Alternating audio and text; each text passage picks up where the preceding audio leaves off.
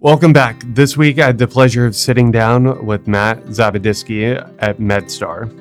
We discuss their unique public utility model, air ambulances, balance billing, and Medicare for All. Please subscribe and leave a rating if you enjoyed this episode. Thanks. Matt McGee is an employee of Frost Insurance. All opinions shared by Matt or guests of the Healthy Conversations podcast are solely their own and do not reflect the opinions of Frost Insurance or Frost Bank. This podcast is for informational purposes only and should not be relied upon for insurance, banking, or investment advice. Healthy Conversations with Matt McGee is brought to you by Straight Up Podcasts.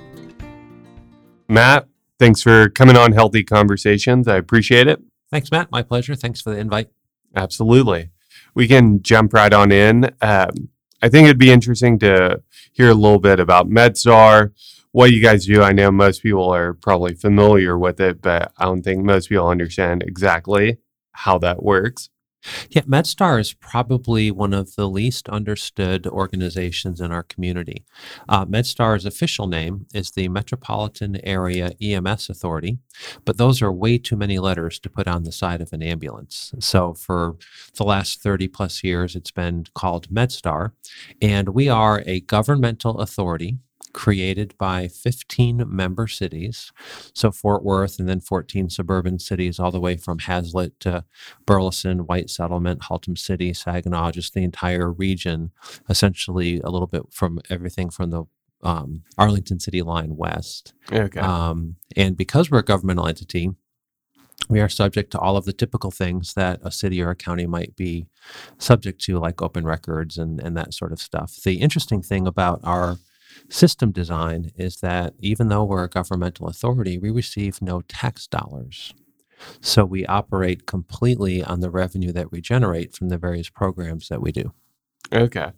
Are there any other programs kind of like that that receive no tax money? The official model of MedStar is called a public utility model.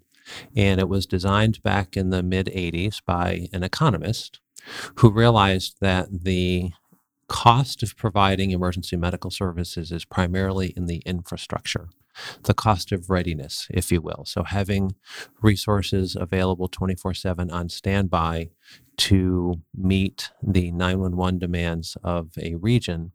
And those models are relatively unique. There are only about 10 of them in the country, but those models are the highest performing, most studied systems in the country because the data is very pure. We are very data driven. We can talk more about that in a minute. But the model is relatively unique, but we are the least expensive EMS system in the state and maybe in the country, but also the highest value. Okay. You mentioned being data driven. It sounds like you guys kind of operate like a normal business. Do you still have to go through a kind of traditional government approval for things, or do you guys kind of operate on your own island?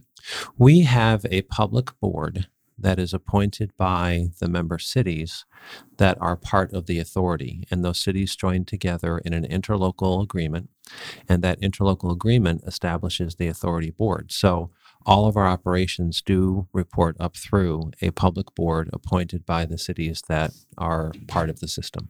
Okay. Interesting. You had mentioned kind of the new economic model for EMS. Can you kind of explain that and where things are going there? Sure. The focus of today's healthcare system, not just the emergency side, but the healthcare system in general, is on value. And transitioning from a fee-for-service, transactional type of healthcare experience to a value-based, quality-based, transformative type of model instead of transactional. And for 40 years, EMS, specifically the ambulance component of that, has been transactional. We get paid by insurance companies and Medicare and Medicaid only if we transport patients. And we know that there is certainly value to some of that, but in terms of the outcome difference that it brings to the patient and the value that it may bring to the payer, it's been a little bit hard to prove that because you went to the hospital by ambulance with your arm fracture or your leg fracture, that your outcome was any different. So for the last 10 years or so, MedStar has been sort of on the cutting edge nationally on transforming the types of services that we provide. Still certainly doing the 911 emergency work, but trying to work with community partners to prevent a 911 call, because patients will be less expensive to manage. They will have a better experience of care if they never have to call.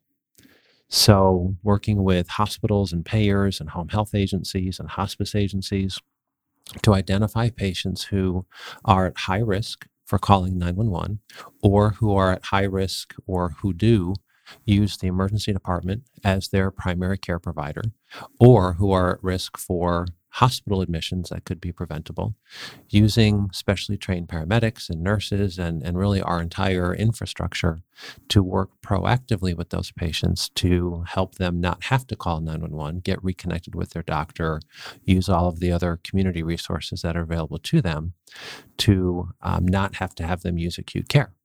That brings much more value, certainly to the patient, but arguably to the payer. So the Aetna, the Blues, Cigna, Medicare, Medicaid, those organizations as payers derive more value from MedStar and other EMS systems by preventing an expensive 911 call and transport to an expensive emergency department to help navigate those patients through the system.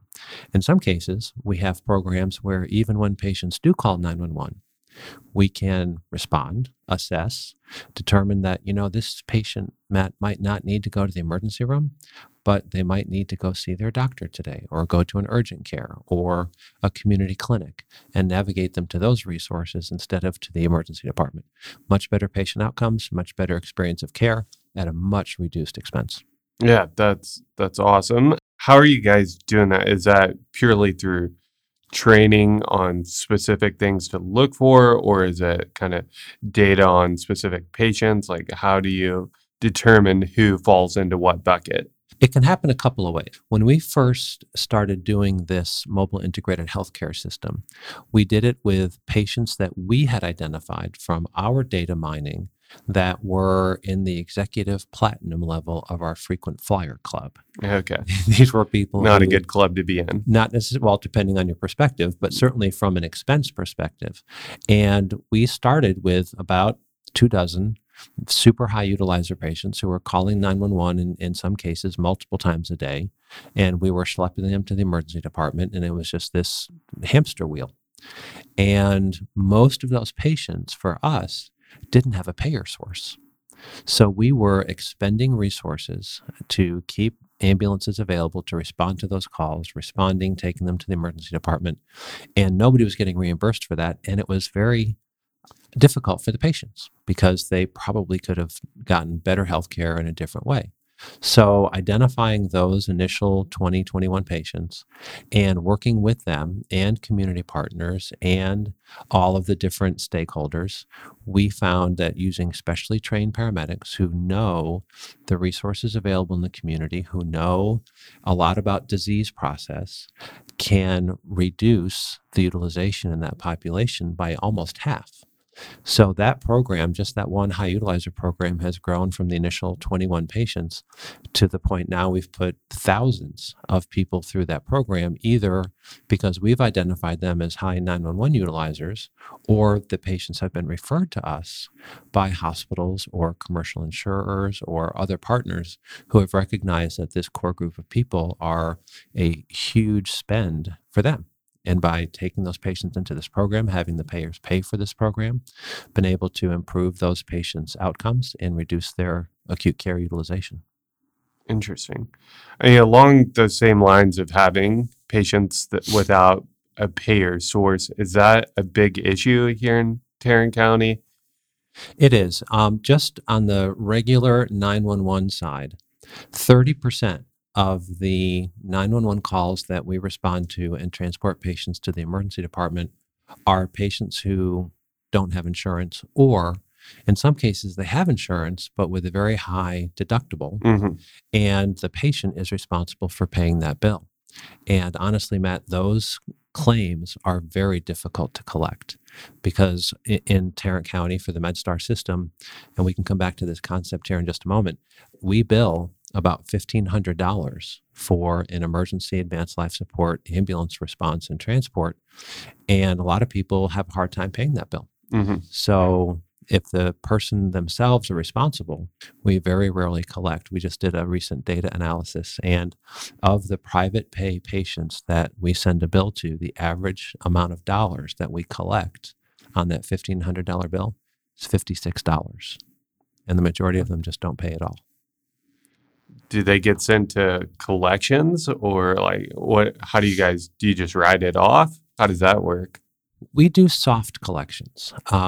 And by soft collections, yes, we do use a collection agency, but we don't attach liens on people's property. Okay. We don't garnish their wages. There was just recently, as you're probably aware, being in the healthcare systems, hospitals that garnish people's wages. Mhm. And there was just an article that came out this week where a very well respected healthcare system in the Atlanta area has started requiring patients to pay up front for procedures that they're going to have in the hospital if they want to receive that procedure there.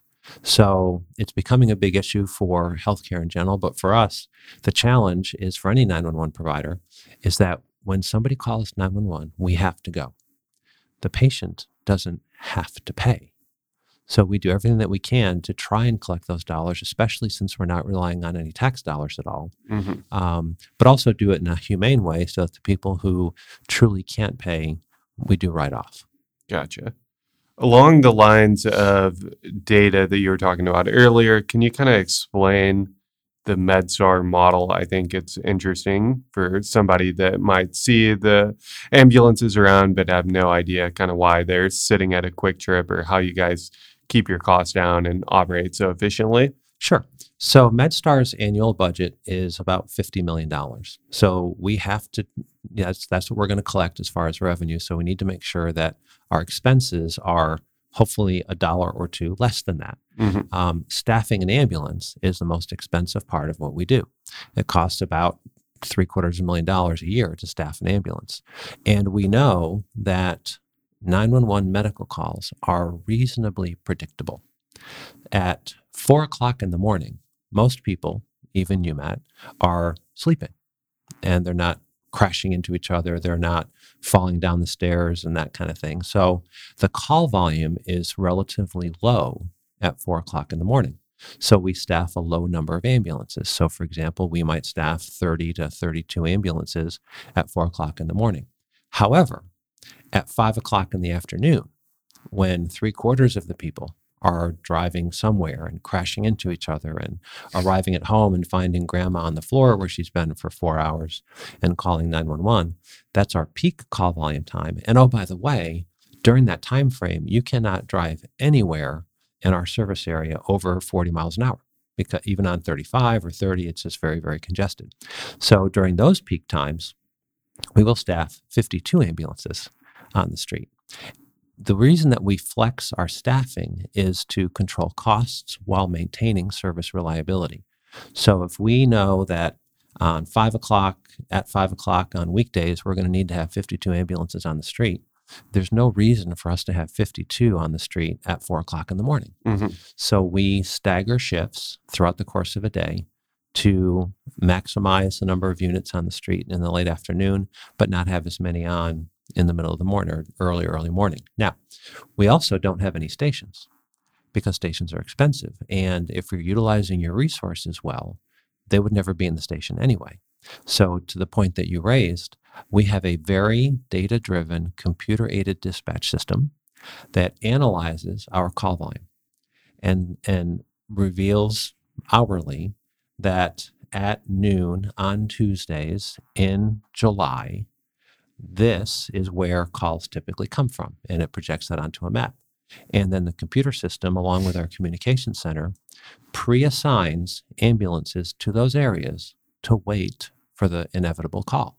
So when your listeners are driving around Fort Worth and the cities that are around Fort Worth and they see an ambulance parked at Quick Trip at Las Vegas in 30 or the Quick Trip at Western Center in 35, wherever they see those ambulances parked, the ambulances are sitting there because they've been pre-assigned to that post location by the computer because there's a high likelihood of a call occurring in that area in the next hour. So when that call occurs, the ambulance with its crew inside literally go from park to drive, and they are en route to that call. And once they complete that call, they will be assigned to a different post, which now has a higher priority for that coverage. And we do that about 700 times a day, moving ambulances from post to post to cover anticipated demand and some geographic coverage just to make sure that we've got the geography covered. But we do that to make sure response times are as quick as they can be and to make very efficient use of our resources. The typical 12-hour MedStar unit that's out on the street will do 5 to 6 calls in 12 hours. That might compare to a fire department unit that may do 2 calls in 24 hours. Much different economic model. Okay. From that data, are you guys changing from week to week, like Tuesday in July versus Tuesday in August? Are those going to be 2 totally different places just based on your data, or is it kind of standardized? The schedule changes based on all sorts of different factors. One is just growth of the community. So we have, and we do continually add resources to the street just because the population is growing. I mean, last year, Fort Worth gained 20,000 residents, and they went from the 17th largest city to the 13th largest city. So we have to continually add resources. But the schedule does change periodically based on things like seasonal adjustment. Our summers in Fort Worth are much busier than the wintertime. So we may have a fewer number of units on the street in the wintertime because the call volume tends to be a little bit lower. Whereas in the summer, where you have heat-related issues and parties all night long and more people out and about, we'll have more units on the street. In the wintertime, we may shrink that a little bit because the call volume is a little bit lower. You were telling me about the subscription service. Can you kind of highlight that and kind of who that is good for? Since the inception of MedStar, part of the interlocal agreement between all the cities, in that interlocal, MedStar offers a membership program or a subscription program. It's called Star Saver. We know that a $1,500 ambulance bill is pretty tough for some people to meet. We also know that many insurance companies don't pay the full amount of that ambulance trip. So what a Star Saver membership does for the member is it waives any of the uncovered cost of that ambulance transport to the hospital. So let's say, Matt, that you have mediocre insurance and we transport you to the hospital and we send you a $1,500 bill and the insurance company pays $800 of that. And they say, hey, the rest is on you. If you are not a Star Saver member, we're going to go after you for the balance. If you are a Star Saver member, we're going to waive the balance. And how we're able to do that is the members pay an annual subscription fee to be part of the Star Saver program. That subscription fee is $69 a year for your entire household. So if you have 5, 6, 8 people that are in your resident household, all of the people in your household are covered under that Star Saver membership. The money that we collect from that revenue stream helps cover the costs to us for writing off those uncovered services. So it's designed to be essentially budget neutral for us, but it helps prevent the worry that people will have. And we have this happen, Matt, literally every day where people will say, I don't want to go to the hospital by ambulance because it's going to be too expensive. We'd like to take that decision off the table for people to say, hey, be a Star Saver member. If you use the ambulance once in 10 years, it's going to pay for itself. And if you have 5, 6, 7 people in your house, somebody's going to use an ambulance. We meet 400 people every day who never thought they would need an ambulance. So we strongly encourage people to subscribe to that Star Saver program. We're actually starting to work with some of the businesses in the community to make it a member benefit for their employees, just as an automatic part of their benefit package. Because again, we know that ambulance trips can be very expensive. Yeah, along that line, a couple questions there. Can employers directly contract with MedStar, or do you kind of push them to the membership model? We we haven't done it in the past, but we're now this year going to be marketing directly to the employers to subscribe their employees into the Star Saver program. The companies don't need to contract with us; they Yeah, just become the sponsor for that okay. program, and they Yeah, say, "Okay, so I work for, just to pick an example, Gus Bates," and they say, "Okay, we're going to have all of our employees that work for Gus Bates be in the Star Saver program, and for each employee, it's $12 a year, whatever. Gus Bates just writes a check for $12 times however many employees, and now everybody that works for them is covered under the Star Saver program. It's much simpler, much easier." gotcha. Makes total sense. I noticed online there was a video kind of illustrating when to use Uber versus an ambulance. I'm sure that would be beneficial for a quick highlight there, just because Yeah, obviously you see 400 people that don't expect it. Who is Uber good for versus the ambulance? yeah. And the reason that we put that on the website, Matt, is because there are people who ask that question all the time. Hmm. And the reality is that in markets where rideshare services are widely available, the ambulance volume decreases about 7%. And that was a study done out in California, a national study that was done, I think, by University of Southern California. And quite frankly, we, to a large extent, encourage people to use rideshare or whatever way they can to get to the hospital if it's not an emergency. Hmm. If you've got nausea, vomiting, kind of those low acuity types of complaints, we would encourage people to do that. However, just know that Lyft, Uber, whoever it is, that those folks have no medical training. I think in some cases now they're CPR certified, but we certainly don't want people to have to go into cardiac arrest in the back of a Lyft.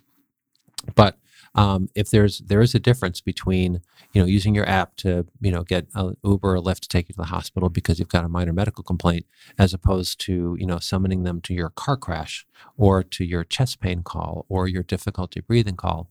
In those cases, you want those EMTs and those paramedics who can come to the scene, give you medication, give you breathing treatments, alleviate your pain with pain medication, because we enjoy doing that because it makes people more comfortable, to use the 911 system for the emergency calls, and certainly use rideshare or whatever for the low acuity transports. Hmm. We actually have a partnership with Lyft. In our 911 communications center, we have a very innovative program, one of only 4 in the country, and we were one of the first, that we have a specially trained nurse in our 911 center. So if someone calls 911 with a low acuity medical complaint, the nurse jumps on that call with the caller and goes through a very rigorous secondary assessment. And if it's appropriate to go to an urgent care or to go to your doctor or to go to wherever and you need transportation, we can request Lyft on your behalf and have that Lyft go to your home or to your office, pick you up, take you to the clinic, and in some rare cases, maybe even take you back home again or back to the office if you're going back to work, I suppose.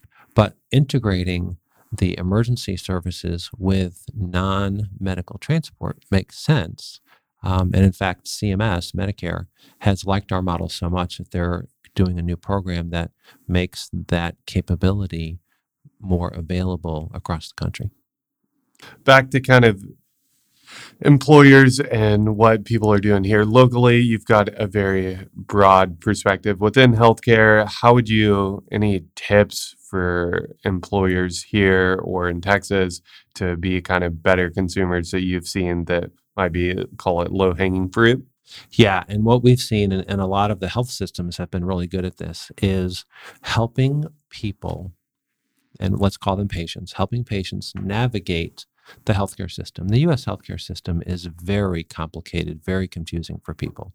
And when people get frustrated, when they get befuddled and not know what to do, oftentimes they end up calling 911 because, well, we've taught them to do that.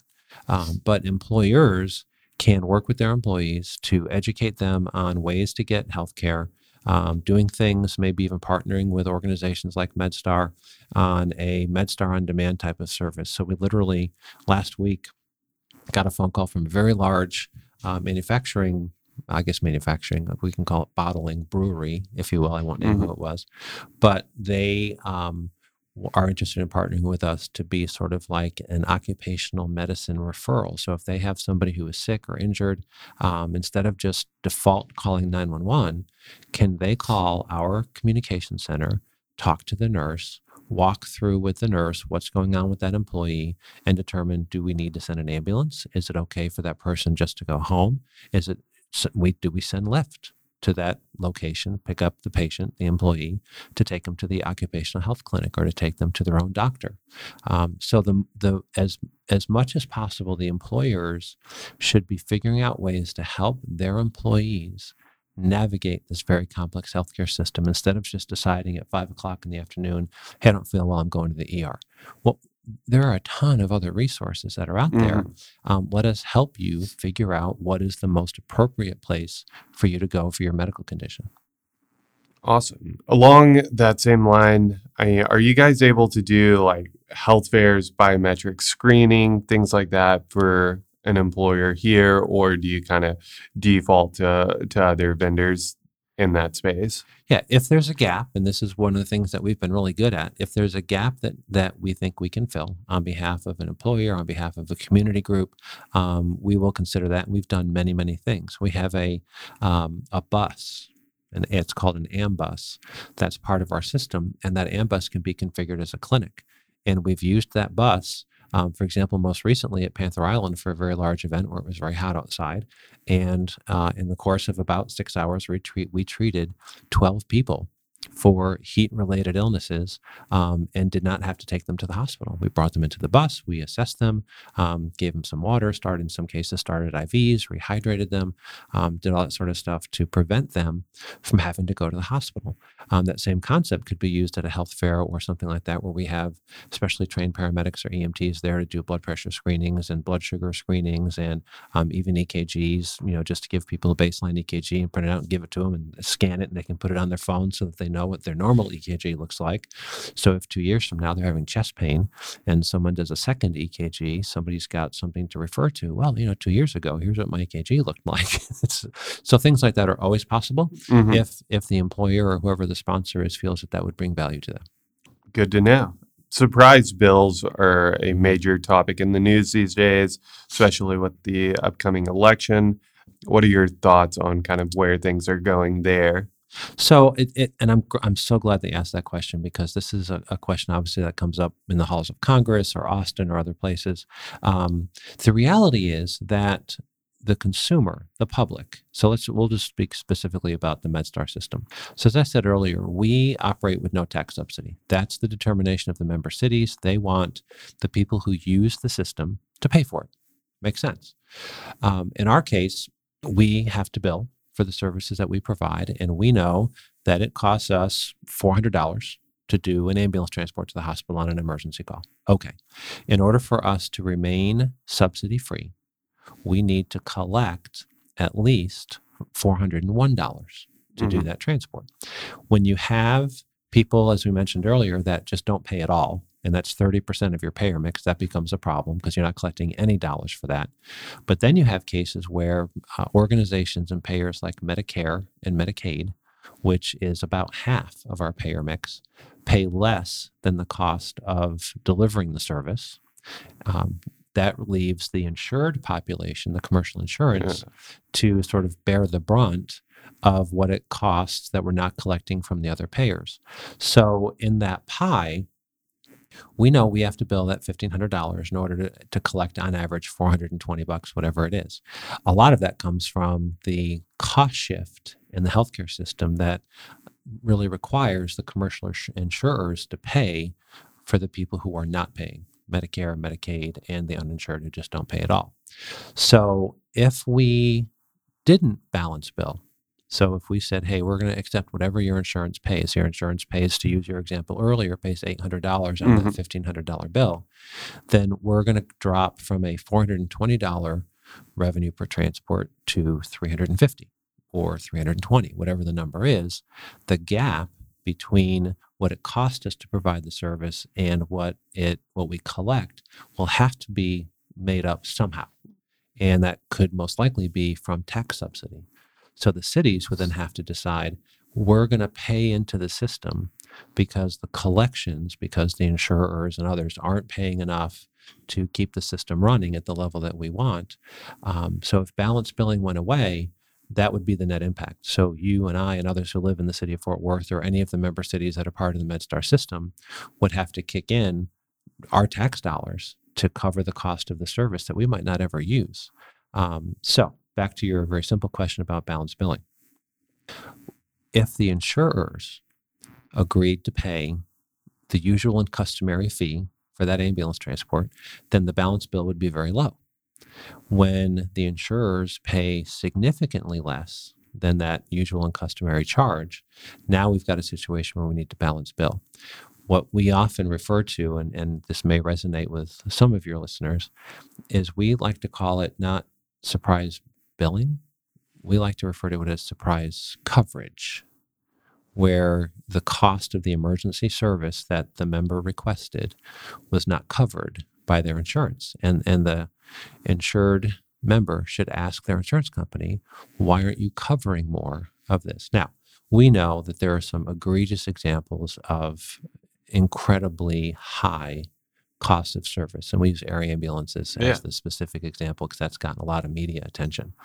The air ambulance model is very complicated, and it's very expensive to put a helicopter in the air. The question becomes, is that helicopter transport bringing the value to the payer that they believe is worth it to them to pay that bill?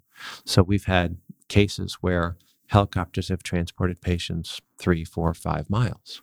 And you begin to ask yourself, so why did they use a helicopter for that when, ground ambulance or critical care ambulance would be just as effective in that regard? So the growth in the air ambulance transports has been relatively related to the growth of helicopters in general.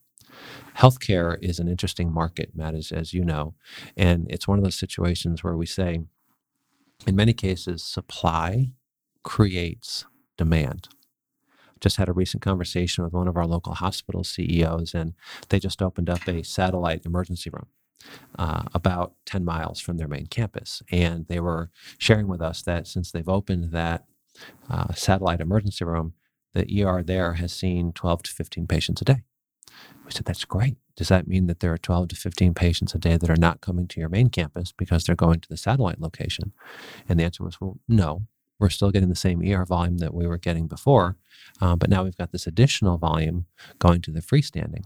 And for the economist in me says, well, you just created more cost to the system where, those patients may have been going to their own doctor. They may have been going to an urgent care, but now instead they're going to an emergency department. And have you really helped the situation? Or in some cases, is it becoming more economically challenging to support all of these freestanding or standalone emergency departments that you see proliferating all over this region and certainly all over Texas? Texas is the state that has the most freestanding ERs. In fact, I read one report a year or two ago that there are more freestanding ERs in the state of Texas than there are in the rest of the country because there's no regulation that limits the ability for those types of facilities to be owned and operated and opened. Interesting. So it's interesting. Yeah. I mean, on your example of air ambulances and that 3 to 4 mile ride, does the patient have any say in that decision? The patient certainly has a say. Just like when they call 911, the patient has a say about whether or not they go to the emergency department. So patient choice, thankfully, in our country and certainly in our state, really reigns supreme. However, most patients will take the advice of the medical professional. So if the doctor in the emergency room says, hey, we need to send you to our downtown campus, and we're going to do it by helicopter because we think that's best for you, very few people will say, no, I don't want to go by helicopter because it's too expensive. And I know I'm going to get stuck with a $10,000 bill that my insurance company isn't going to pay, or I'm going to get a $20,000 bill. Insurance will pay $10,000. I'm going to be stuck for the balance. I'd rather go by ground because it's a different. You're not decimal thinking point. about it at that point, Right? You're not. You're and it becomes very difficult for the patient to really exert their decision-making authority because they're relying on the facility, the experts in the facility, to make that determination about how should they be transported. Now, what's fascinating is there is a community who had a satellite emergency room, and that satellite emergency room was licensed under their main campus. So any transports, air or ground, by ambulance that went from that satellite facility to their downtown campus had to be paid by the hospital, right? Because they're on the same national provider number. And this might be getting into too much detail for some of your listeners, but it sort of typifies the issue. In the beginning, that facility was using a helicopter all the time to go the 10 miles from their satellite facility to the main campus for patients that had a heart attack or other things. And after the facility started getting $10, $12, $14, $30,000 helicopter transport bills, they said, time out. Let's look at this again. Let's look at a different model, and let's stop using the helicopter all the time because the outcome really isn't any different if you go by air or by ground. And it's certainly a lot less expensive and certainly a lot easier for the patient to go by ground ambulance than it is to go by helicopter. It's not as cool, perhaps, but certainly much less disruptive, both clinically and economically, to go by a more appropriate, more economical means. Does MedStar operate any helicopters or just ambulances? Yeah, we do not operate helicopter service. We had looked at it several years ago, and the demand was so minimal for helicopter service. Now, we have great partners. We have 3 different helicopter programs that operate in the area that we can request a helicopter to the scene of a call. But when you think about the Metroplex, there are hospitals everywhere. And even in the most serious trauma case, it is often quicker to actually take that patient by ground to the hospital than it is a helicopter. Now, the flight time versus the drive time might be a little quicker because you don't have traffic issues. You can go literally as the crow flies. But the reality is that the time that it takes to launch the helicopter, land the helicopter, take off again, land again, and get them downstairs to the emergency room, it's much quicker to slide a stretcher into the back of the ambulance and go. So in our system, and we have a pretty wide coverage area, it's about a 435 square mile coverage area, we rarely request helicopter service. It's less than 10 times a month that we'll use helicopter to the scene. And even in those cases, it's usually because the patient has a burn and needs to go to Parkland in Dallas. And it's a critical burn that we can't manage by ground. We take patients by ground to Parkland from here all the time. But if they have serious burns, they may go by helicopter, or if for some reason there's horrible traffic. So if we're on the north side, just outside the loop, and there's stopped traffic because of a bad wreck on 35 that we're managing, then we might use a helicopter, but rarely. We just had a scenario last Friday where we had a 7-patient, very serious car crash. And from the time the call came in to the time that we had all 7 patients, 4 of whom were very critical, off the scene was less than 30 minutes. And that's with 4 different ambulances. Using a helicopter in that scenario would be sort of silly because you can have everybody off the scene and in the hospital in the time that it would take for the helicopter to even get to the scene. Now to kind of jump back to the cost, if you're billing $1,500, is that regardless of how far of a trip? Does that play into it, or is it typically a flat $1,500? Yeah, super question. So that $1,500 charge that I quoted was the average patient bill. A portion of that is the base rate, and a portion of that, believe it or not, is mileage. So when Medicare was first set up back in the 60s, ambulance transportation was the benefit that's literally in the 1965 Medicare and Social Security Act. So because it's a transportation benefit, there's actually a mileage fee. The mileage fee generally is much, much less than the actual base rate because the base rate encompasses the cost of readiness, having those 50 ambulances in the system to respond to a 911 call and get there in under 11 minutes, 90% of the time. Those are the things that are the expense to the system, and that's why the bill tends to be so high. And because none of the cities subsidize it. Yeah, you can go to some areas of the country, let's say, just because we looked at this recently, Columbus, Ohio. So Columbus, Ohio is very, very similar in population demographics to Fort Worth.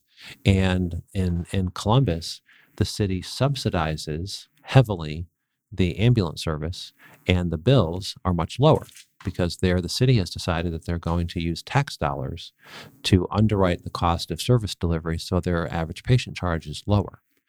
Here, the philosophy is we don't want the taxpayers to have to pay for it. The patients who use it should pay for it. So that's why it's a $1,500 fee. Makes sense. We can wrap up with a few quick questions. Lightning round, right? Yeah, absolutely. What books have you been reading? I am not a huge book reader. However, every day I read industry trade journals. I read USA Today prolifically, a lot of different, as I said, trade journals, but not a lot of books. I did recently read Team of Teams, which was a great book. And then the follow-up book to that, and your listeners are going to hate me for this, but I can't remember the name of it, because those are good leadership books. And a lot of our folks want to aspire to be great leaders. So if we can be good leaders and help impart some of that knowledge to the folks that we get to work with, that sort of helps. Now, I am a huge Patricia Cornwell fan. So all of her books, the Scarpetta series, when my wife and I go on long trips to different Harley events or whatever, we'll get some of those audiobooks and listen to those books while we're traveling. They're fascinating books. Do you have a Harley? I actually have two. My wife and I both ride. It is our passion. And some of your listeners are going to say, holy crap, this guy's an EMT and he works for MedStar and he rides a Harley. And you bet. Because we're adrenaline junkies as EMTs and paramedics. So riding a Harley is a little bit relaxing, but it's pretty exciting because it's sort of like being a target whenever you're on the street. So you got to pay attention. But it's a great social environment and they do great charitable work here in the community. And we love Harley riding. So she rides, I ride. And yes, we have two Harleys in our garage. Very cool. If you could fix one thing in healthcare, what would it be? Oh, this is going to be very controversial. But, I've spent a lot of time studying different health systems across the country. And actually, my son-in-law is from the UK. And I spent a lot of time in the UK studying the UK system. And I think if we could wave a magic wand, the one thing that would fix the majority, not all, but would fix the majority of the ails of our current healthcare system is a universal payer. It doesn't have to be the government. It can be a universal payer. When you look at the UK and France and Canada and Australia, their health outcomes are significantly better than ours. Their expense per capita is a third of what ours is because they have a motivated payer to keep you healthy. The things that we're doing here in Fort Worth through our mobile integrated healthcare and community paramedic program, the UK and Australia and others have been doing that for years because they recognize the value of their EMS system navigating patients, not taking them to the emergency room. We just had 2 summers ago 7 interns from Australia, and they were paramedic interns, and they are the second highest paid healthcare professional in Australia. Paramedics are.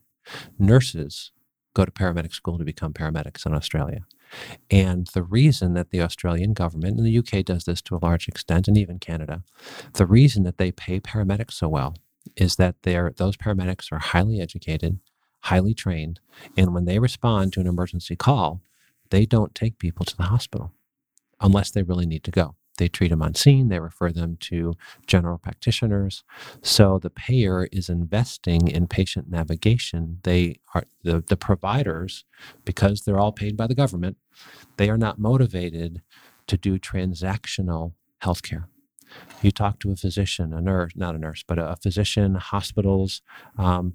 They make more money the more things they do to you. So if you flip that and say, we're going to pay you based on the outcomes of your patients, outcome including the cost. Now you've got healthcare providers that are grounded in a little bit of reality about the cost of providing care, not just how much they're going to make by doing additional procedures. Sorry, you're going to get hate mail, and I apologize, but yeah, I'm just being didn't very expect realistic. that, but yeah, being very realistic. That's awesome. I appreciate the perspective, and thanks for coming on. All right. Thank you. Hi everyone, it's Matt. Thanks again for tuning in to Healthy Conversations. If you enjoyed the podcast, please subscribe to the show on iTunes, leave a 5-star rating, or write a quick review. If you really loved it, share the episode on social media. It really helps our iTunes ranking. Thanks again, and we'll see you next time.